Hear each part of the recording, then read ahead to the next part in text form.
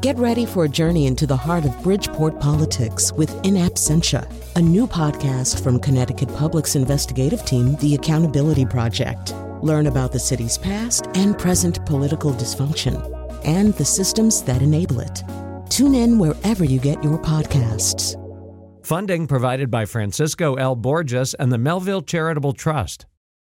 Howdy. This is an extended version of Audacious. Y'all enjoy it now, you hear? I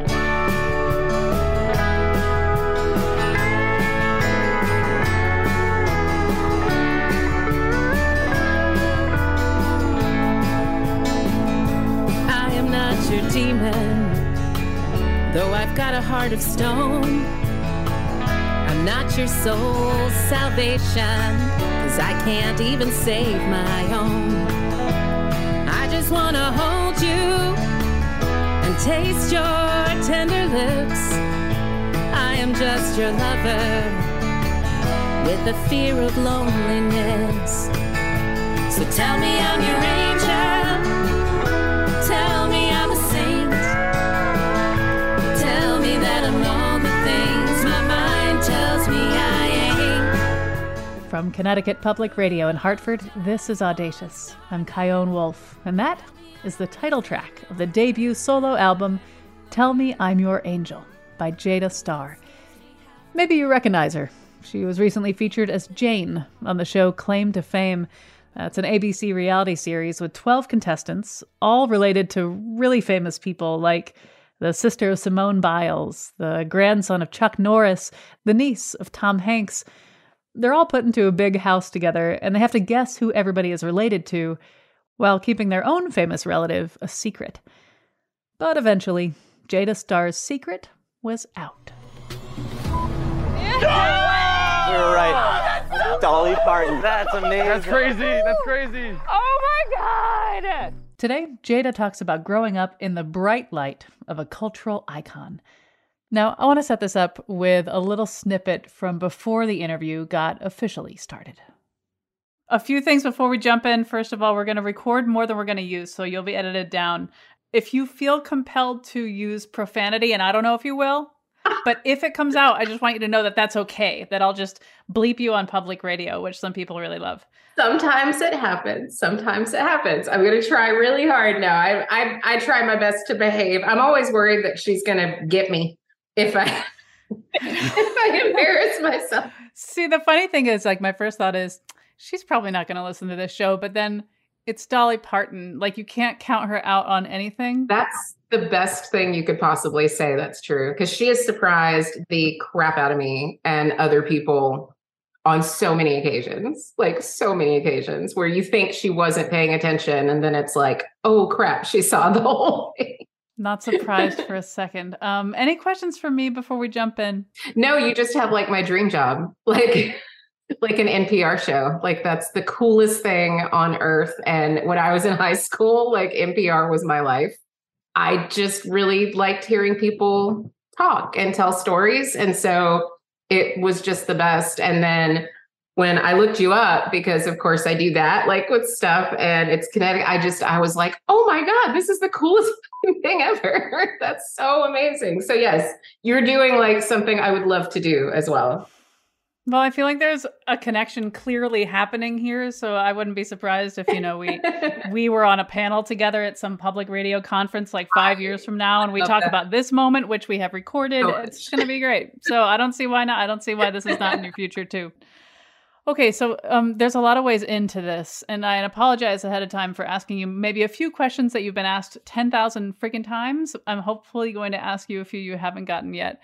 But I think the best way in is to ask you about your earliest memory of realizing that your Aunt Dolly Parton was Dolly Parton. I have a good one. I think I have a good one. I was little. So I was born in 1979. So I was born right around the time that she was just starting to get into movies and stuff and become this, like, the 80s starlet kind of thing that she was, that I look up to more than, oh my God. So I was little. And so she was still able to go to our houses and go visit everybody like all the time. And we all lived in Nashville. So we always had family stuff. And So it didn't really stick with me yet that she was special. And also everyone in my family are performers pretty much. My mother is a performer and a singer-songwriter. All my aunts, they're all like stunning, gorgeous people. And I was just surrounded by them always. But I'd say I was maybe 4 or 5. And I even remember, it's one of those like core memories moments. But I was watching Alvin and the Chipmunks. And I had a little travel television that I would carry into all my rooms with me, a little black and white with the antenna, like, and I was bush with that TV, right? So I was watching Alvin and the Chipmunks in black and white on this TV. And she was on it. Like, she was a voice. She was herself on Alvin and the Chipmunks. Simon, Theodore, and you must be Alvin. Well, I guess we better get to our hotel. Nice meeting you, Freddie. Miss Parton. Oh, call me Dolly. We're just country folks around here, Dave. That's when it went, wait a minute. She's like on the thing I love. And then it never stopped happening. Like I am 44 years old. And like, I remember a few years ago, she did the Colbert Report. And I was like, you sound Steve Colbert. Cause I was like, I love the Colbert Report. And I got to talk to her that week actually. And I was like, I fangirled out. Everything I fall in love with, you end up being on. Like somehow or another. And it's lovely. And I said, what did you think? Was he great? And she goes, oh, he smelled really good. And she said he was really, really sweet. But it's just moments like that where it's like, holy cow. And now my teenager is experiencing it. And it's really funny because like they'll be watching some YouTube person that they like, and someone will reference like Jolene and they'll run into my room and be like, it happened again. And I'm like, it's never going to stop. It's never going to stop. Not as long as they live. It won't stop. That's my right. kid calls it a jump scare. They're like, it's a Dolly jump scare. Like all of a sudden she's just, you're getting into like the thing you like. And she's like, hey, how's it going? Hi, everywhere. Which makes everybody happy, which is why she's everywhere. What do you remember about what she was like when you were a child? And I feel like I know the answer. Yeah. She's exactly who she always is, yep. Was, and will be. Is that right? Yep.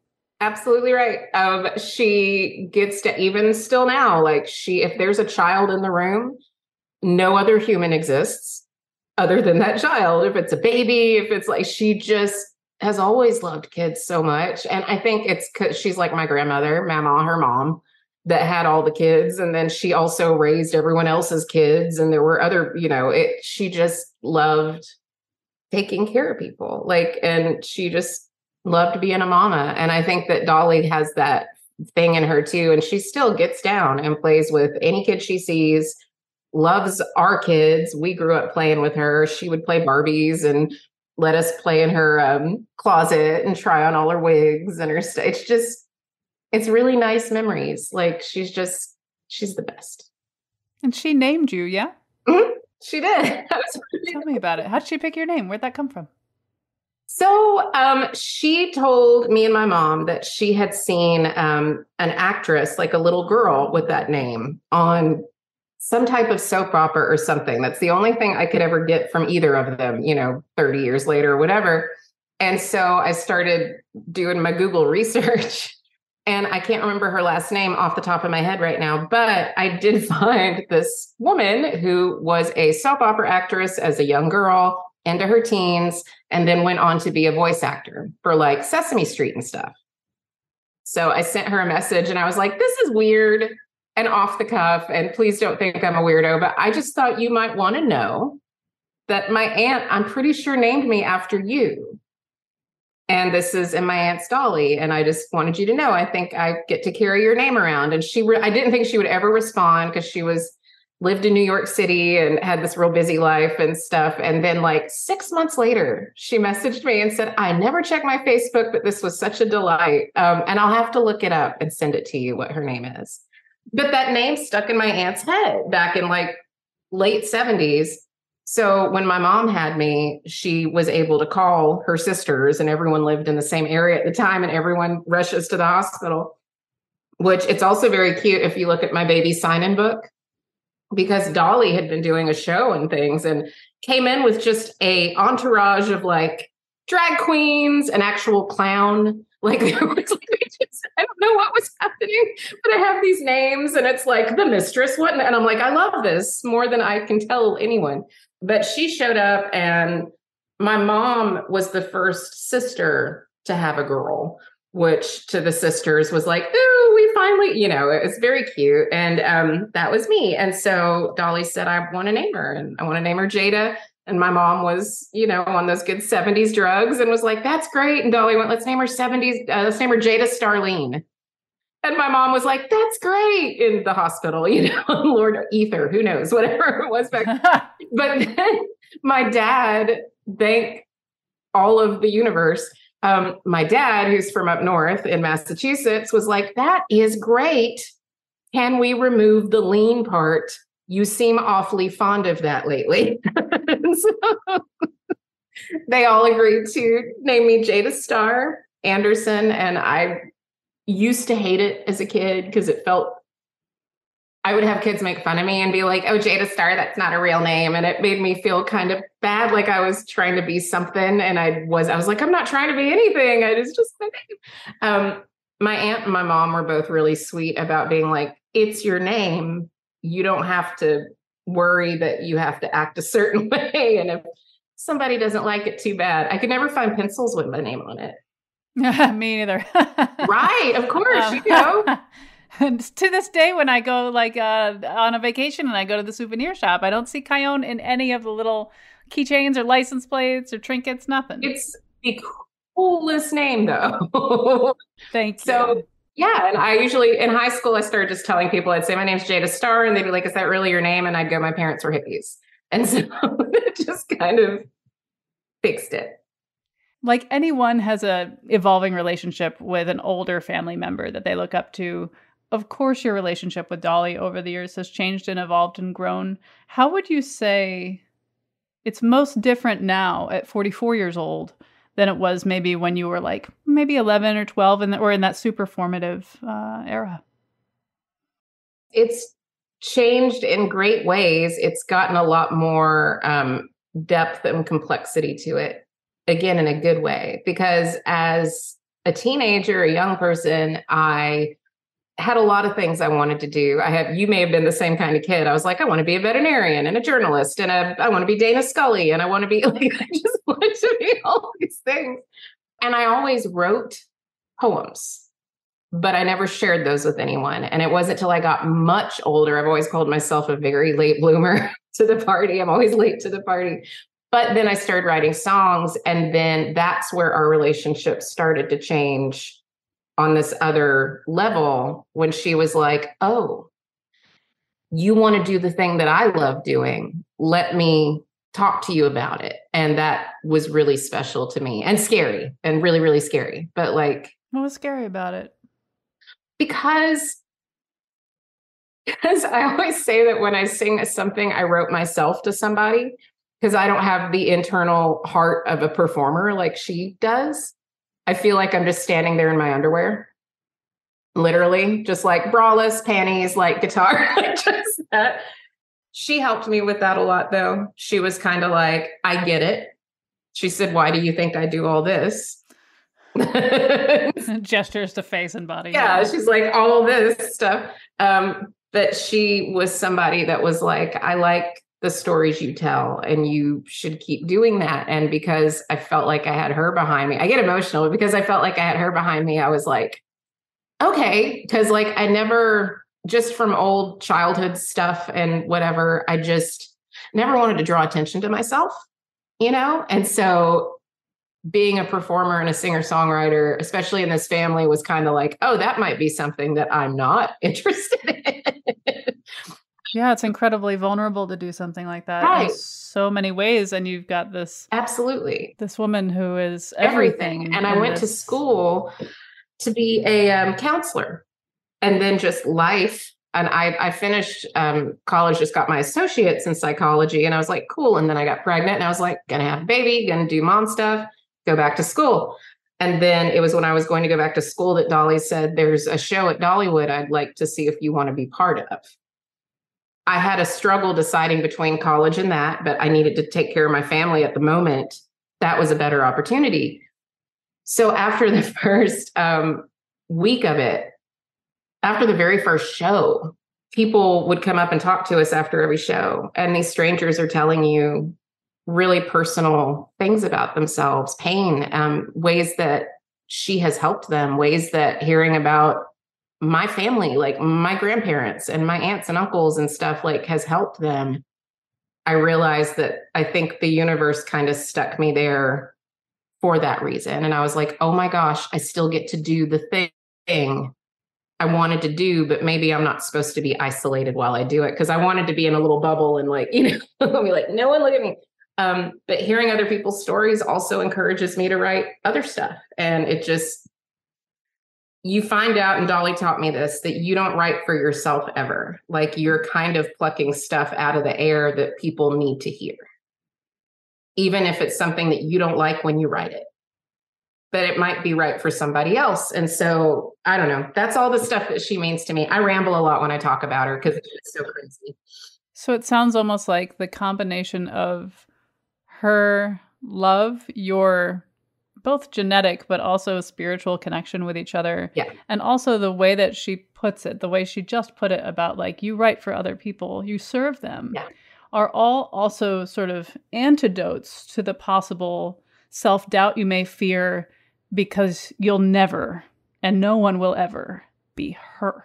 Yeah, absolutely. And that was my fear too, of like, why would I even pursue that kind of career because of who she is? Because I was scared of people going, well, who do you think you are?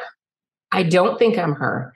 We're all playing different sports. It's okay. Like we can all, we don't have to compete like this.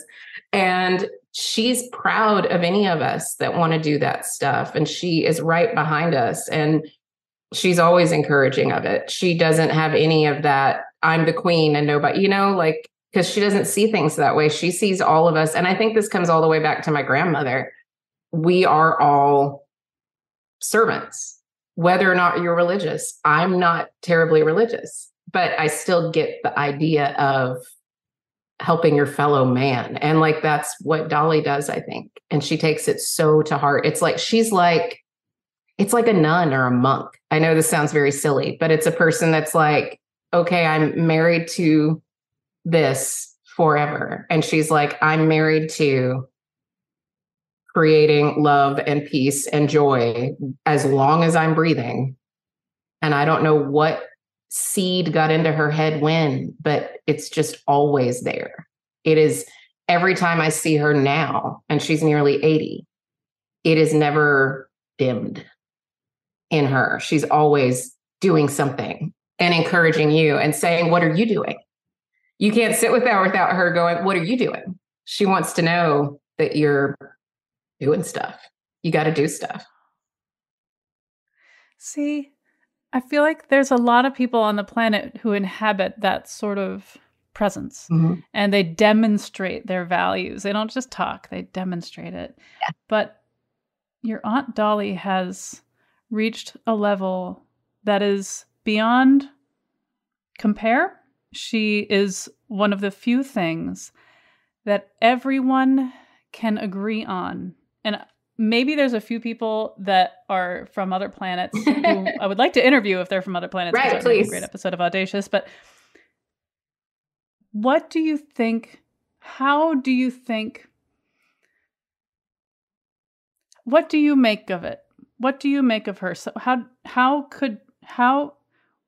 in a world where everybody disagrees about everything, everybody agrees about her. And I don't even know how to touch the question of how, why, how, what do you think? What do you think?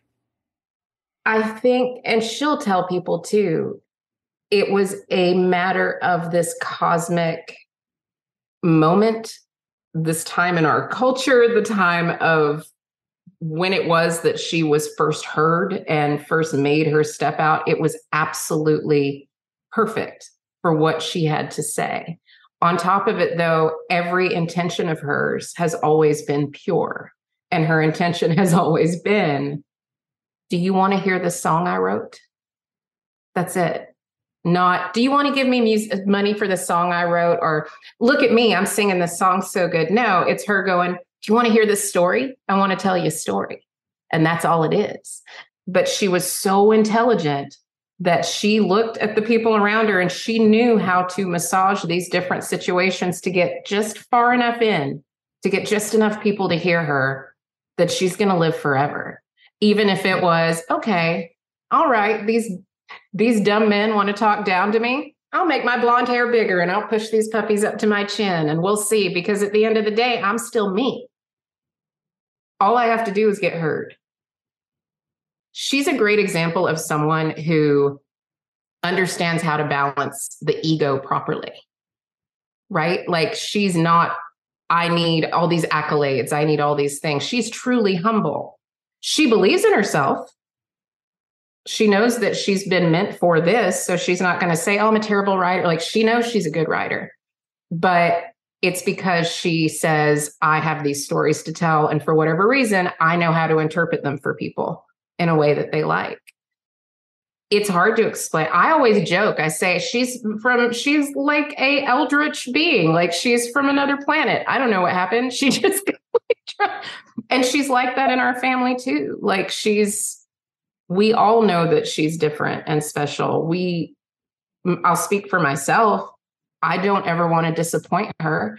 I don't ever want to do any damage through my dumb actions on the amazing work she did, which a little peon like me never could. She's everything. But like, it's because we love her so much and we've seen all the work she's put into it. But she doesn't sleep. Like, all she thinks about is writing stories and telling stories and talking to people and telling more stories. Like, she worries us sick now. She just like never stops.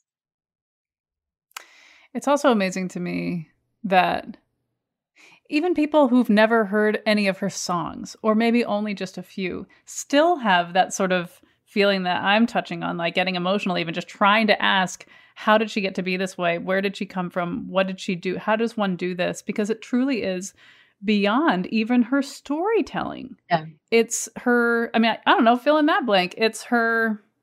It was a perfect combo of nature and nurture on the type of person she was born as, that she was given such a beautiful mind to imagine things on top of, and to see beauty and to turn it into so much more in her head, right? But to also be given a mother and family members around her and a father and uncles and aunts that saw that in her and didn't put her out to go work in the barn. They didn't say, there's no time for that. They cherished it in her. At a time when a lot of children weren't heard, her family listened to her. And our family, we have the family business. We all work here in the studio. We help each other. We don't want to take anything from anyone else that's working hard. We'll do it ourselves. You know, here, that's something she's put in us. And it's how our family has been as far back as we can go. We've always had writers and singers and storytellers and traveling. I don't know. We were traveling minstrels. I have no idea why.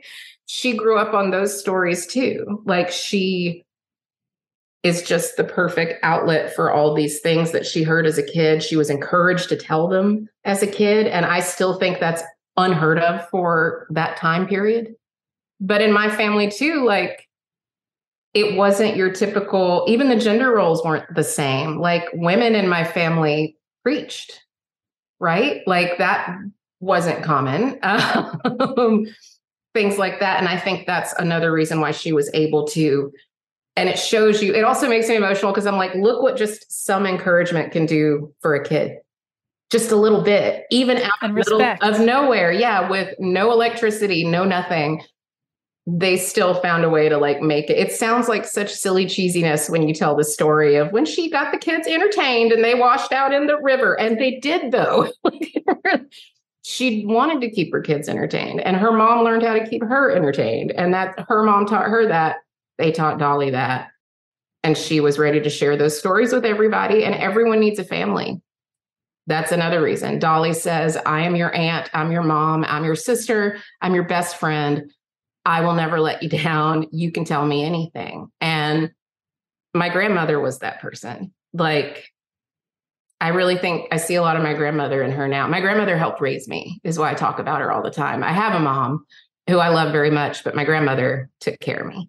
And so I was very fortunate to see the person that raised Dolly and hear those stories directly from her and see her pride in all of her kids, and to sit as a little kid and be like, I know I'm getting to hear the story from the person that told it to Aunt Granny. We call her Aunt Granny. And then she goes and tells these stories. I still can't believe people know who my family is. And these stories still get to go around. And my grandmother is still getting to take care of other people's kids, even when we're all grown up. And I'm especially upset with how things are in the past couple of years for all my LGBTQ friends and people in my life and my family that I love so much. And that means a lot to me too, that she's a home for everybody. And she just wants everyone to, it doesn't matter if, okay, well, I read the Bible and it says this, who cares? This, your neighbor's gay, who cares? You guys can still be friends. That's what she wants people to do.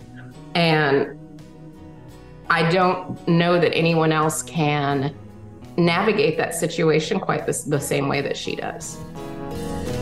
Hold on, darling, take my hand. I'll do all for you, my friend. You're hearing the song My Friend by our guest Jada Star. Back to our conversation. Support for this podcast comes from Hartford Healthcare.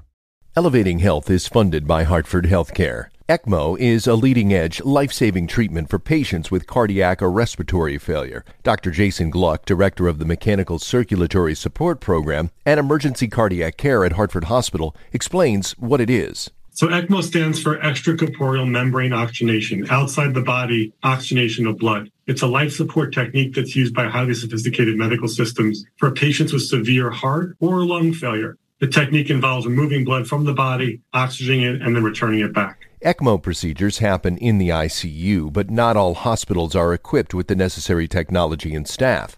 Dr. Gluck describes Hartford Hospital's ECMO Go team. So ECMO is considered when treatments have failed. And in our center, with a special ECMO on the Go team, we'll actually take that technology to their hospital and help them out there if they need to stabilize the patient and then bring them back to Hartford for recovery. For more information, go to ctpublic.org/elevatinghealth. As Dolly Parton's niece, I can imagine that there's some degree of kind of wanting to protect her.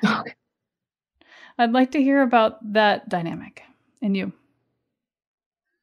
She is very much a mother figure to me, but not just to me, like to most of my cousins. So because she gives so much of herself, because we see her when she is tired, we are all protective of her for that. There's a big thing in our family where we're like, hey, everyone, we teach each other to kind of conserve our energy that we put out, right? Like if you're a healer, you have to save a little bit for yourself or you'll kind of empty yourself out emotionally. I think that's the thing all of us want to protect her from the most, but I think she's got it handled. But you do want to protect her and you don't want to do things that might disappoint her. I want to live my life and be a person that she would be proud to have as her niece, that tries to put forth all the stuff she's worked so hard, 60 years she's worked so hard on, to put that out into the world. I think that we're all kind of, not in a bad way, burdened with keeping it up as much as we can. One thing that people who are related to famous people experience is also the sense that you are sharing this family member with us, which I think is a little bit of a strange way to put it, because in order to share something, it's like you have to possess it, and you do not possess her. But there is, I'd like to hear your thoughts about that feeling of maybe getting less of her because other people get her attention. When I was really little, I was walking in the backyard with my grandmother, and I said, Mama, you had so many kids and you had so many of us, nieces and nephews. There's like 15 of us. And I said, so how do you love some more than the others? Obviously, I was 5. I was like very precocious. As I was like, well, obviously this is not how. And my grandmother said, I already had the room. I just, in her words, she was like, God just unlocked that door for that new person. And so I think that's how we all were raised. And so it doesn't feel like we want to be selfish with her. We know that we're supposed to share her with everyone, but we also know that there's enough of her that like, she knows that there's enough of her. You know what I mean? Like at the end of the day, her family, her blood family is, you're so sweet. I want to give you the biggest hug right now. I'm just feeling emotional. It makes total sense. But she's made it very clear to all of us that this is who she is and what she's wanted since she could talk. She told her mother and father that's what she wanted. And so they supported her. And her family supported her emotionally. And at the same time, she is so good still at reaching out and making sure everyone still feels like special with her. She'll go to East Tennessee and have like a special, be like, I just want to see everybody in East Tennessee. Please come, let's have dinner and stuff. And she'll do that. The ones of us that live in Nashville, we might get to see her a little more, but she does little special things for us too. Cause we've got teenagers still. And she's like, take the kids bowling, like that kind of stuff. It's the best. So like, she still tries, even though she's everywhere. I wish I could explain it. Anyone would feel like an underachiever, like to be around her, honestly. But then she's so awesome that she would uplift you and make you feel like you were 100% of who you were ever meant to be anyway. Absolutely right. When I first started working at Dollywood in the family show, I was a nervous. I have general anxiety disorder. Like I do. And so I take Lexapro for it. And so I really have worked hard in therapy to stop beating myself up for everything I'm not perfect at, of course. And this one day I just had a hard rehearsal, and this 8-9 years ago. And I ran downstairs to the dressing room at lunchtime and I hid in a closet in the dressing room, like an adult, like a reasonable person. I hid in the closet. I'm crying. I'm in the ladies' dressing room. I think no one's going to see me. I hear my aunt, because she was at rehearsal, and Judy Ogle, her best friend, walk in. And she's like, Judy, no one's in here. Let's have lunch. And I'm in the closet and I think, here we go. So it's a movie now. I'm Jennifer Aniston. I'm in a sleep. It's like weird. Judy, I hear Dolly go, Judy, can you go to that closet and see if there's any napkins in there? I'm not kidding you. Judy comes to the door. She opens the door. I'm holding paper towels. I have tears pouring down my face. I'm holding paper towels. Judy looks at me and she goes, grabs paper towels, shuts the door.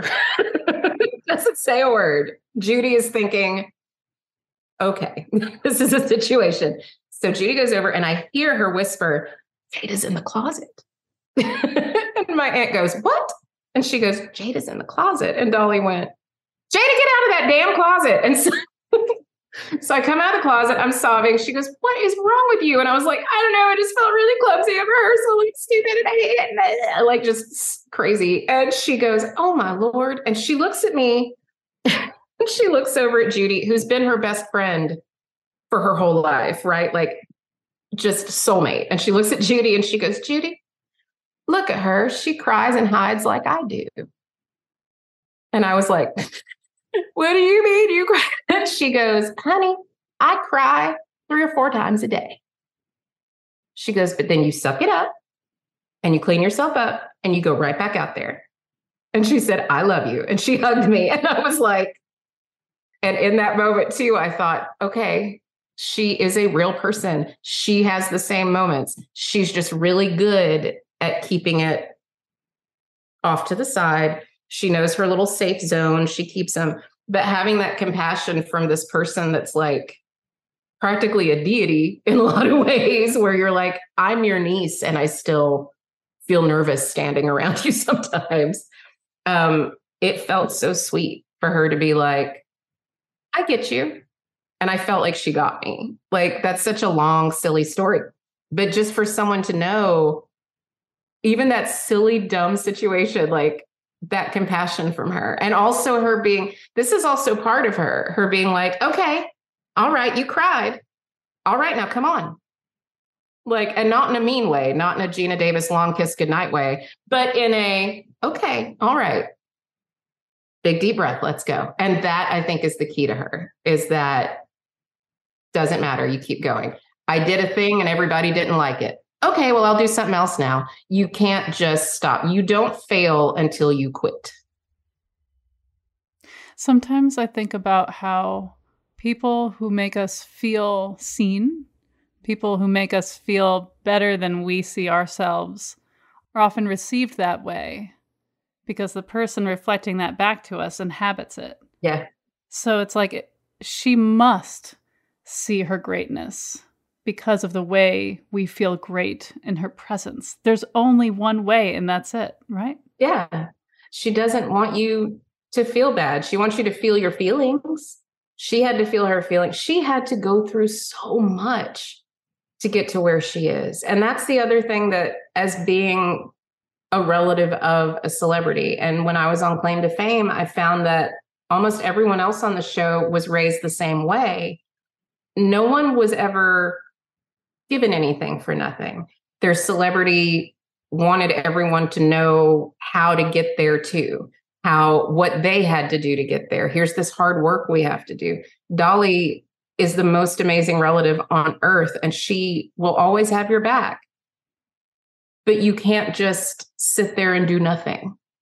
You have to show that you're trying to do something. You know, she's never going to tell you what to do or who to be, but pick something. What is it? What does she say? Pick something and do it on purpose.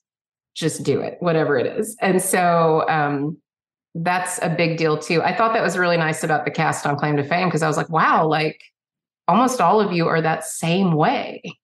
Your celebrities, like Chris's, Donny Osmond, all of them, Nick Can't, like they all grew up with those kind of families. And I thought that was so cool. And that's why I think all of us got along so well, because I was like, oh, this is like a common thread in, I think, most celebrity families, especially ones where it wasn't like, it's not old money. You know what I mean? Like it's something, I compare Dolly to the Osmond a lot because of similar time frame of like, they didn't start out wealthy. Dolly didn't start out as Dolly. It just kind of happened. And so people make a lot of assumptions about some of us without realizing that, no, we're still like a family. We still have family dynamics. We still have things we do for each other and with each other and get mad at each other and everything else. But we're not like super Nepo baby monsters.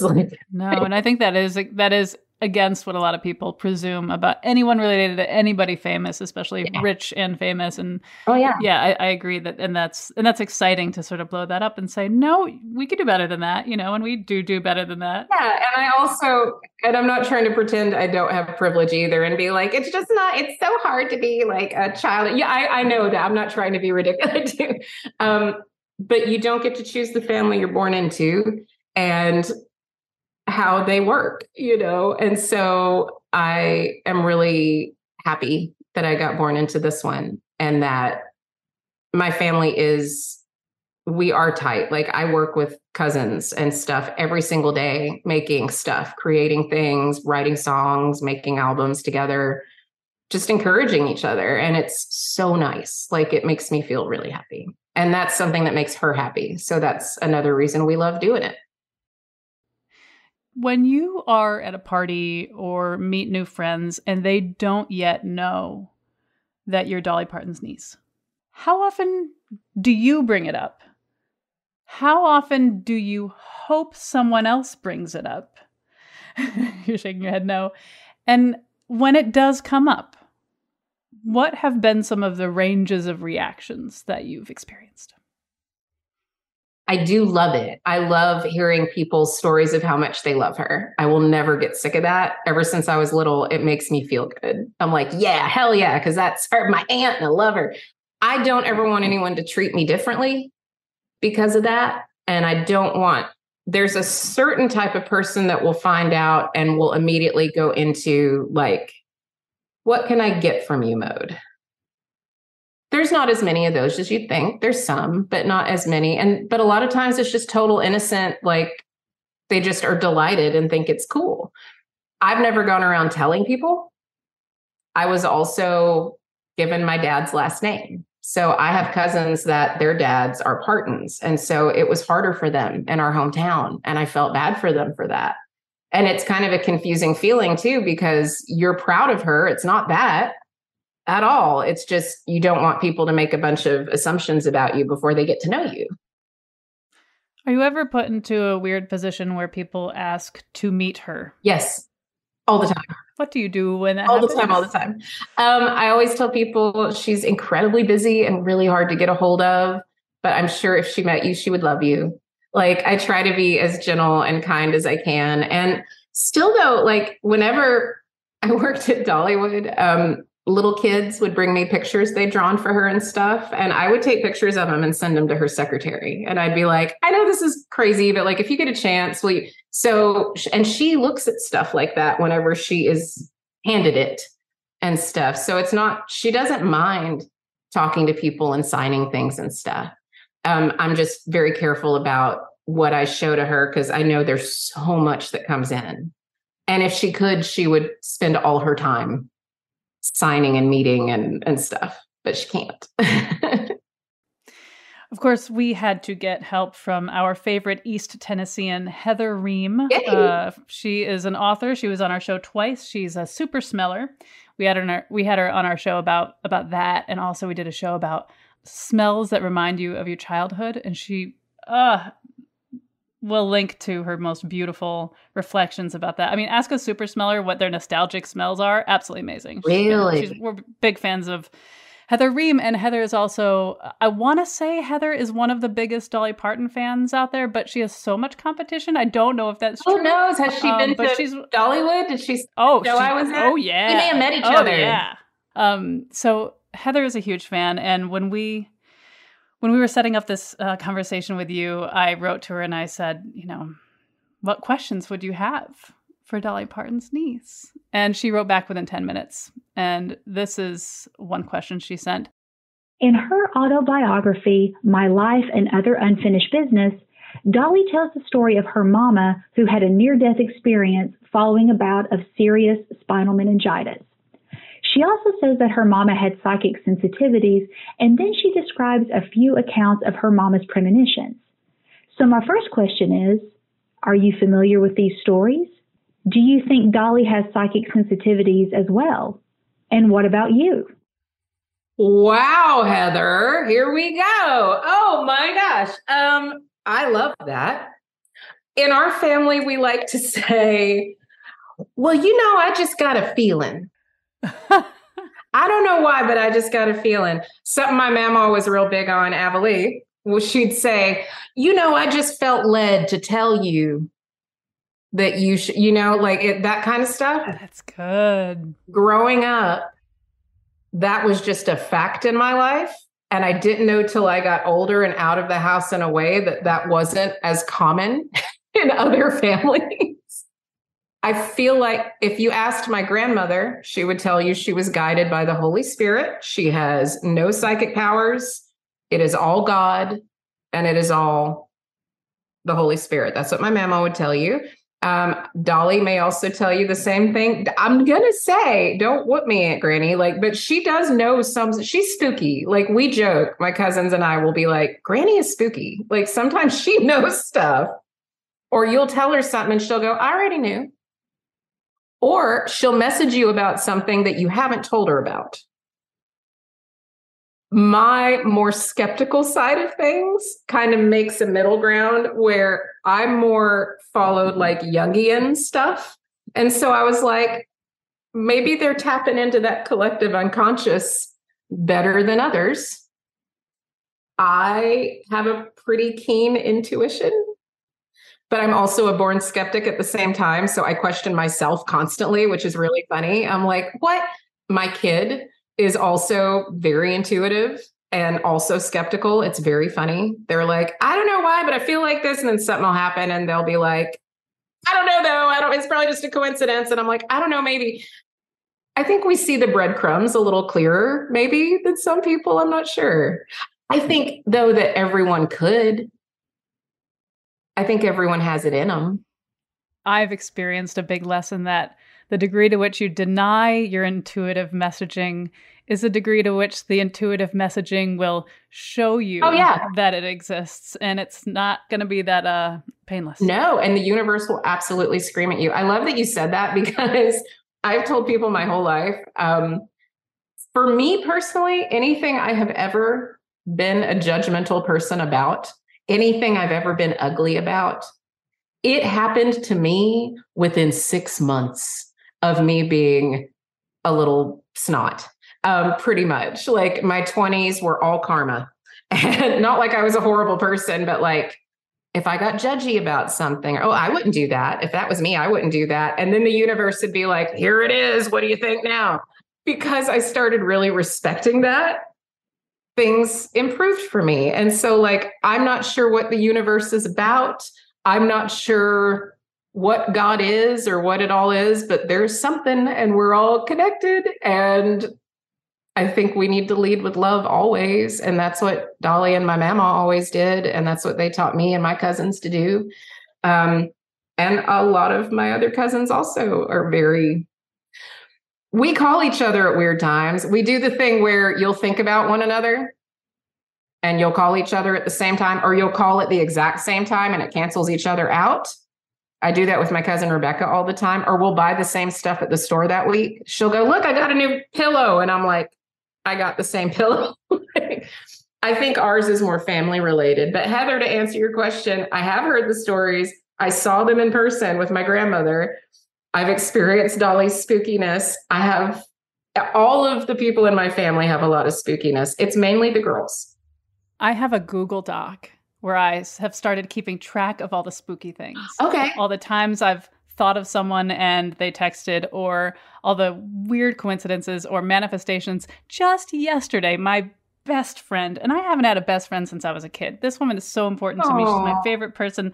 She came over yesterday to hang out and we were just chatting. And sometimes, when you're talking to somebody, of course, you know this, when you're talking to somebody and they say something that reminds you of a line in a song. Yes. And she said something that made me go, ooh, child, things are going to get easier. And her face was like, what? Turns out just that morning when she was at Walgreens, that song was coming through their speaker system. And she was saying how she was talking to a lady behind the counter about like, yeah, I hope things do get easier. And I'm somewhat skeptical and she's even more skeptical. And I was like, I just want to point that out. And I pulled up my Google Doc and I was like, Michelle mentioned. But you were the messenger. You were the messenger. In the same way that Dolly writes songs, that stuff hits, you were the messenger for your friend. She needed to hear that. So did I. I feel that stuff all the time. I think as human beings, we want to put legs on stuff and anthropomorphize stuff so bad. We're like, no, we need to put a head and arms and legs on it, or we can't figure it out. But we're all connected for sure. And I think Dolly does have this really incredible faith, this wonderful Christian faith that and I believe a bunch of that stuff too, but it's just, we all every generation gets a little different, And I think that's a big part of it. But she also has such respect for other people's beliefs too. Her meditation is prayer. Everybody's meditation's a different thing, right? At the end of the day, we might just be talking to the same thing. Probably. Don't fall to pieces on me. I want the same things too. Times are hard, we both know, but somehow they'll improve. With our hearts, we'll pull through. With our hearts, love stays true. You're hearing With Our Hearts by our guest, Jada Star. Back to our conversation. Here's another question from Heather Ream. We know Dolly was awarded $100 million by Jeff Bezos last year to give to any charity of her choice. I have no doubt that she'll spend it on a worthy cause. But my other question is, what charity would you give that $100 million to? How would you spend it to make the world a better place? Thanks. The Trevor Project. Anything to show a large amount of support for the trans community publicly and loudly is what I would do with it. And Dolly's been somewhat, I want to say, like, amazingly inclusive of people in the LGBTQIA plus community, but not not when it was necessarily easy or in vogue or at all popular. While of course respecting that, right now there's also still a tremendous amount of pain and harm and fear in our community. But why do you think Dolly cares about this community at all? I think if we took it, and this would be me talking to her more conservative fans as well, if we go by what she says, and she says she believes what Jesus and the Bible said, which were God is love, she believes that God is love, period. Period. There's no God is love unless, God is love except for, God is love. But maybe, like, there's none of that. She truly lives that God is love. There is no, but you have to be this way. If a parent loves you unconditionally, and we're supposed to believe that God is our parent, then that parent loves us unconditionally. And that's what I've pulled from her and her belief in that. She's like, yeah, I'm not here to pass judgment on anyone, and none of us are. And all we're supposed to do is love each other, period. And I think that's why it's so important to her, on top of people in her own family, cousins and nieces and nephews, and not just speaking for myself. I am a queer woman. I am a bisexual person. But a lot of us are queer in our own ways, even within the family. And we all have always loved each other and accepted each other. And so she loves all of us. She's seen it in front of her. She's seen it with her friends. And honestly, one of the first trans people I ever met was someone that worked for her when I was little. It's just always been kind of a part of our lives, and not in a often, these are my gay friends, just, this is my family. It seems so silly to me that people, and I think it seems silly to her too, that people would go, this is a person, we can be friends. Cool. Who do you sleep with before I can decide if I'm your friend or not? It's very silly. So I think that, and my grandmother was like that too. My grandmother was zero judgment whatsoever. And I think that's why Dolly's like that. She just wants people to love each other, and seeing people fight over politics, all sides, has really torn her up. Seeing her own family members argue about differences, she will get right in the middle of it and say, enough, stop it. I don't want to hear it. Like, enough. There's enough negativity in the world. That's why I think it's important to her. And she doesn't want to see people get bullied and picked on. I don't speak for her, but that's what I've gathered from everything I've seen. It's funny because I think about how when people are loving to all, like especially to the LGBTQIA plus community, it means that people who are not in that community are also welcome. Like you go to any pride parade, you know, and it's like, we take everybody. Yeah. And that's the best. Yeah. It's this weird labor pain that's happening, you know, but I will tell you, as a parent living in Nashville, last year we took our kid to their first pride parade, which was so fun. And this year they didn't want to go because they were scared. And I was hurt, and I'm still hurt. I'm mad. And so we didn't go. And even though I tried to be like, hey, we got this, and we can't let people bully us, and we're going to go together, and we all support each other. And they were like, Mom, I don't really want to deal with it. And so we didn't. And I was so pissed off. And I know that it's going to get better. And it's real easy to say that when I'm not in certain communities, you know, but I know that I can say that for me and my family, we love and want to take care of everybody, and we want everyone to be okay. And, I love that my aunt is making that more apparent. That makes me feel happy. That's why I said what I said on Claim to Fame. That's why I went on it. That sounds so weird, but it's because I felt like, okay, I'm scared, and I don't want to do the show because I'm scared that I'm going to look like a dummy the whole time.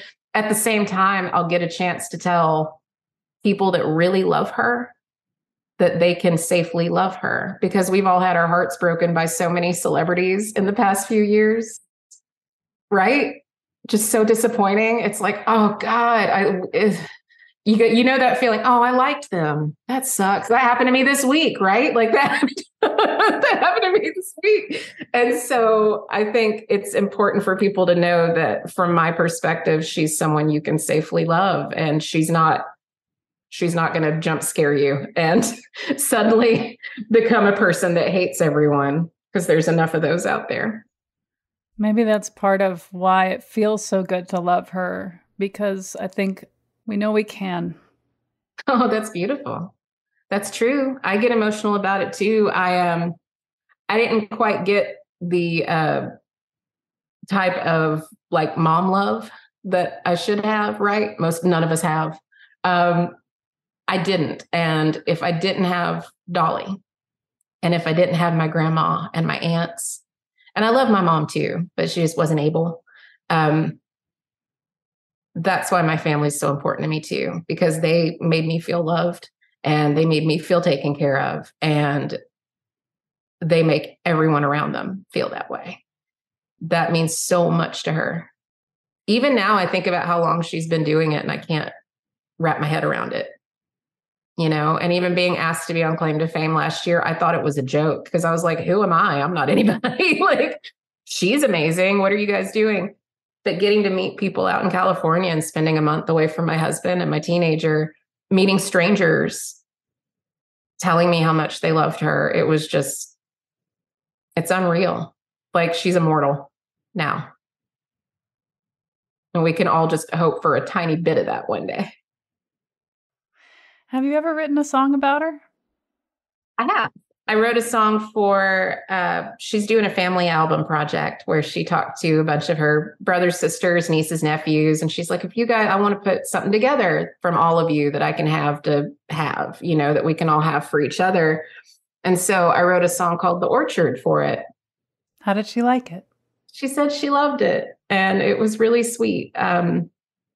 I always have that feeling of like, is she just being nice? But you know what? When it comes to songwriting, she'll tell you if you need to fix stuff and what she thinks. And she seemed to like it. I think it's always scary to show that stuff. But yeah, I wanted to give her something special and different, and to show her that I wanted to make an effort to make something new. And I think she liked it. Is there a song that you would like us, because we would love to use one of your songs for the show. Is there one song that you are most proud of that you'd like to have on the show? Honestly, the song I'm most proud of is Let You Go. So much time together with nothing to show. I know you stopped loving me.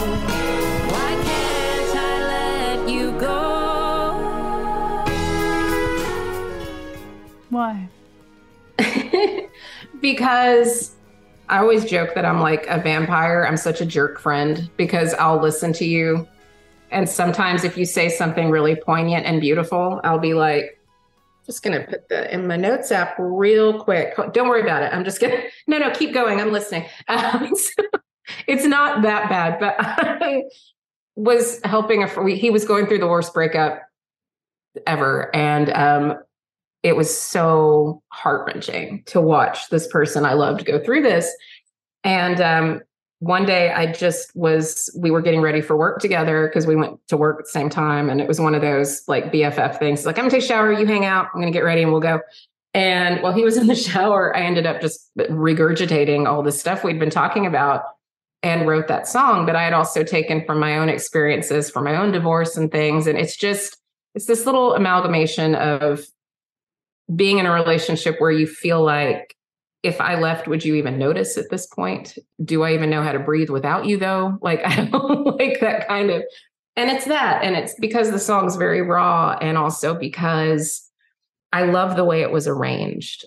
Music is my drugs. And so growing up, I always had a real strong connection to like 70s Brit rock, like, or big orchestral things, or, you know, Al Stewart type music, Year of the Cat, that. So this kind of has an Al Stewart vibe to it. And a guy that played steel guitar for him played on it too, which makes me really excited. And so it's just a song that feels really good. And it's like my first solo album.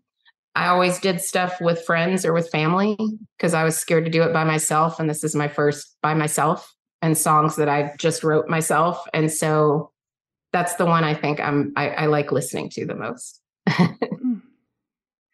There's a difficult question that I have been dreading asking, but if I hung up this Zoom call and I didn't ask it, even though it puts you in a terrible position, that's okay. I wouldn't be able to forgive myself. What is your favorite Dolly Parton song?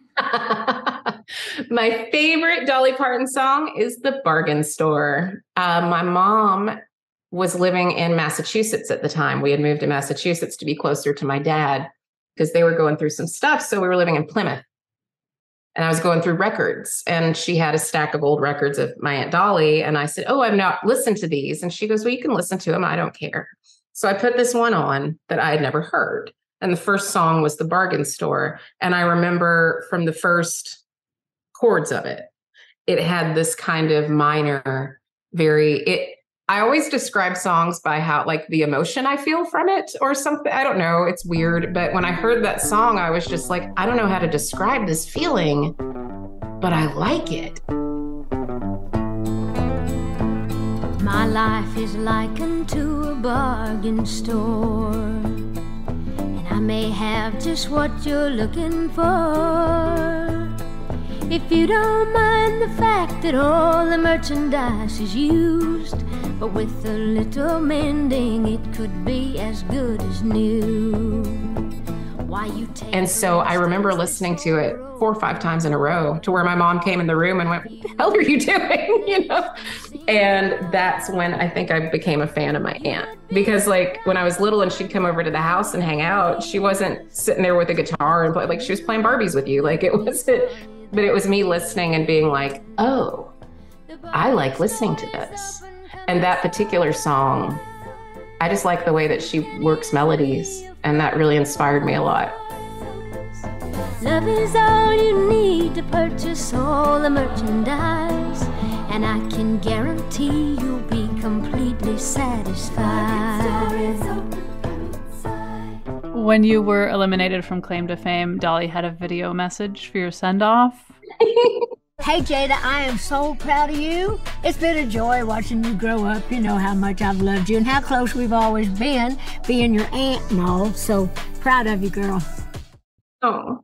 When you reflect on your aunt and the role she plays in your life, not that she would be eliminated from anything, what would be your message to her?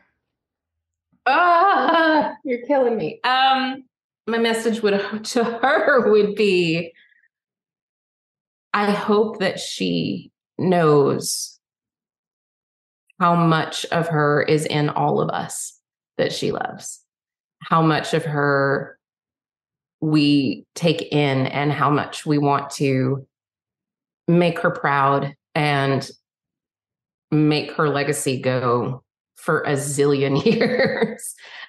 I want her to know that she's everything to all of us, and that she's always been enough. She's always been more than enough. She's always been good. She's always been funny. She's always been kind, and she's never had to prove anything to anybody. And because of that, I think we all get to be stronger people, you know? It's hard sometimes to talk to her when you're around her, right? Because you don't want to like interrupt her or bother her, but she wants you to. She knows that she's kind of elevated and in this different place too. And so I think on top of all this love that she has and she gives, I think she's always going to be a little lonely too. And I just don't ever want her to feel lonely. I think that's what I'd say is please don't ever feel lonely, and please know how much everybody loves you. Yeah. I've asked enough questions so that I can sleep tonight. But I also want to we've been on for over an hour and I want to be respectful of your time. But is there anything I didn't ask you that you kind of wished I did, or you kind of expected me to, and you can't believe I didn't ask you, or anything you thought you were going to bring up, but it kind of slipped your mind, like open floor, anything? getting the opportunity to even do stuff like this is so surreal. I didn't start getting to do this stuff till the past like year or two. And it's been a weird experience. Again, late bloomer. And people like you have just made me feel super special. And it's so nice to get to tell people how I feel about her and my whole family, and that I'm proud of them, and also to get to share my music with people. And you talked about my music and all that, so I'm really happy. I just want people to hear my music, and I want to make a lot more. Jada Star, thank you so much for talking with me. Thank you so much. I appreciate you so much. I just couldn't wait to wear it, and Mama blessed it with a kiss. My coat of many colors that my mama made for me, made only from rags, but I wore it so proudly. Although we had no money, well, I was rich as I could be, in my coat of many colors my mama made for me. We're going out with my favorite Dolly Parton song, Coat of Many Colors. And you already know this show is so very lovingly produced by Jessica Severin D. Martinez, Khalil Rahman, Meg Fitzgerald, Meg Dalton, and Katie Tolarski at Connecticut Public Radio in Hartford, with enormous heartfelt thanks to Heather Ream. She's the author of the newly released memoir, Lunch Ladies Bought My Prom Dress. Stay in touch with me at ctpublic.org/audacious, on Facebook, Instagram, and TikTok at Kyone Wolf. And you can always send me an email, audacious@ctpublic.org. Thanks for listening. Mama told me why she sewed and how my coat of many colors was worth more than all their clothes. But they didn't understand it, and I tried to make them see that one is only poor only if they choose to be. Now I know we had no money, but I was rich as I could be, in my coat of many colors my mama made for me, made just for me.